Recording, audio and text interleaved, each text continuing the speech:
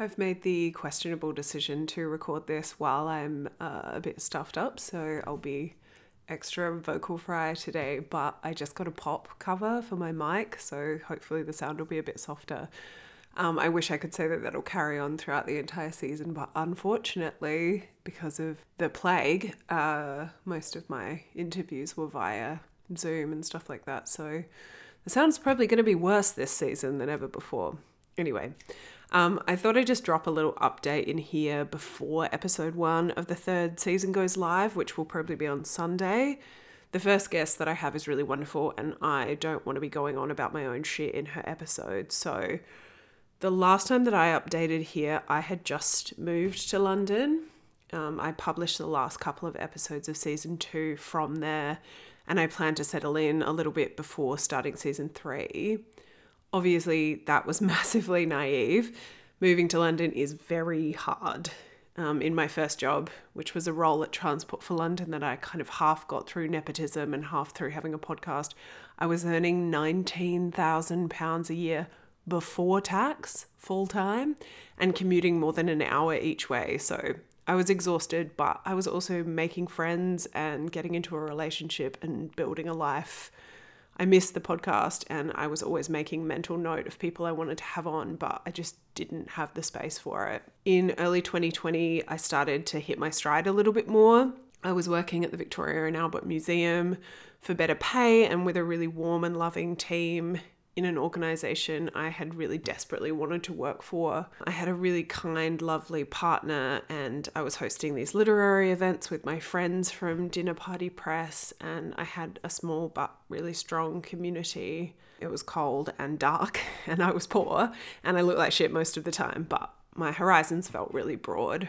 In March, my mum's dad got sick, and I'd been planning to come home for a couple of weeks anyway to sort of mark my first year away. And then a week before I left, my partner went to France for with some friends for his birthday, and we made a couple of passing comments about how it might not be a good idea to leave the country, but honestly we never thought very seriously about cancelling. We said goodbye really briefly in his bedroom, and then I went to work. The day before I flew out, I took the tube to and from the museum. Nobody was masking. Nothing was really happening yet. I said a really quick goodbye to my colleagues. I left my desk with all my work and like my pencil case and my hand palm on it. And then 4 days after I arrived back in Australia, all of the flights leaving the country got cancelled. I think it's really easy to forget how quickly things changed here and in the UK between the sort of 13th and 18th of March last year. I think it's really easy to think for me, why did I think that I would be able to get home after my trip? Over the 6 months that followed, I worked out the rest of my contract at the museum at night online. When I had my last day, curators and designers and my department and so many people I'd really only known briefly made a beautiful video saying goodbye, and I stood in my mum's yard in the sun and cried. My partner packed up my flat in London via FaceTime. Our relationship ended.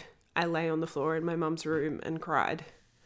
My cousin picked up all of my things and took them to his flat for safekeeping until I got back. And I cried in the messy spare room where I was living. My friends left London. I kept looking for ways to get back.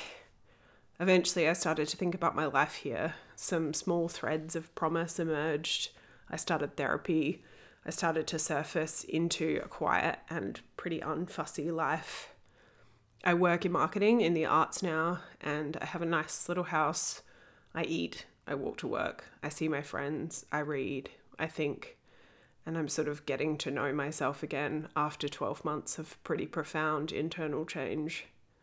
I recorded this series in the middle of that, in the last 6 months of last year, using my mum's shitty laptop and my brother's microphone. Her computer couldn't handle editing software, and honestly, I didn't have the energy to climb over that hurdle.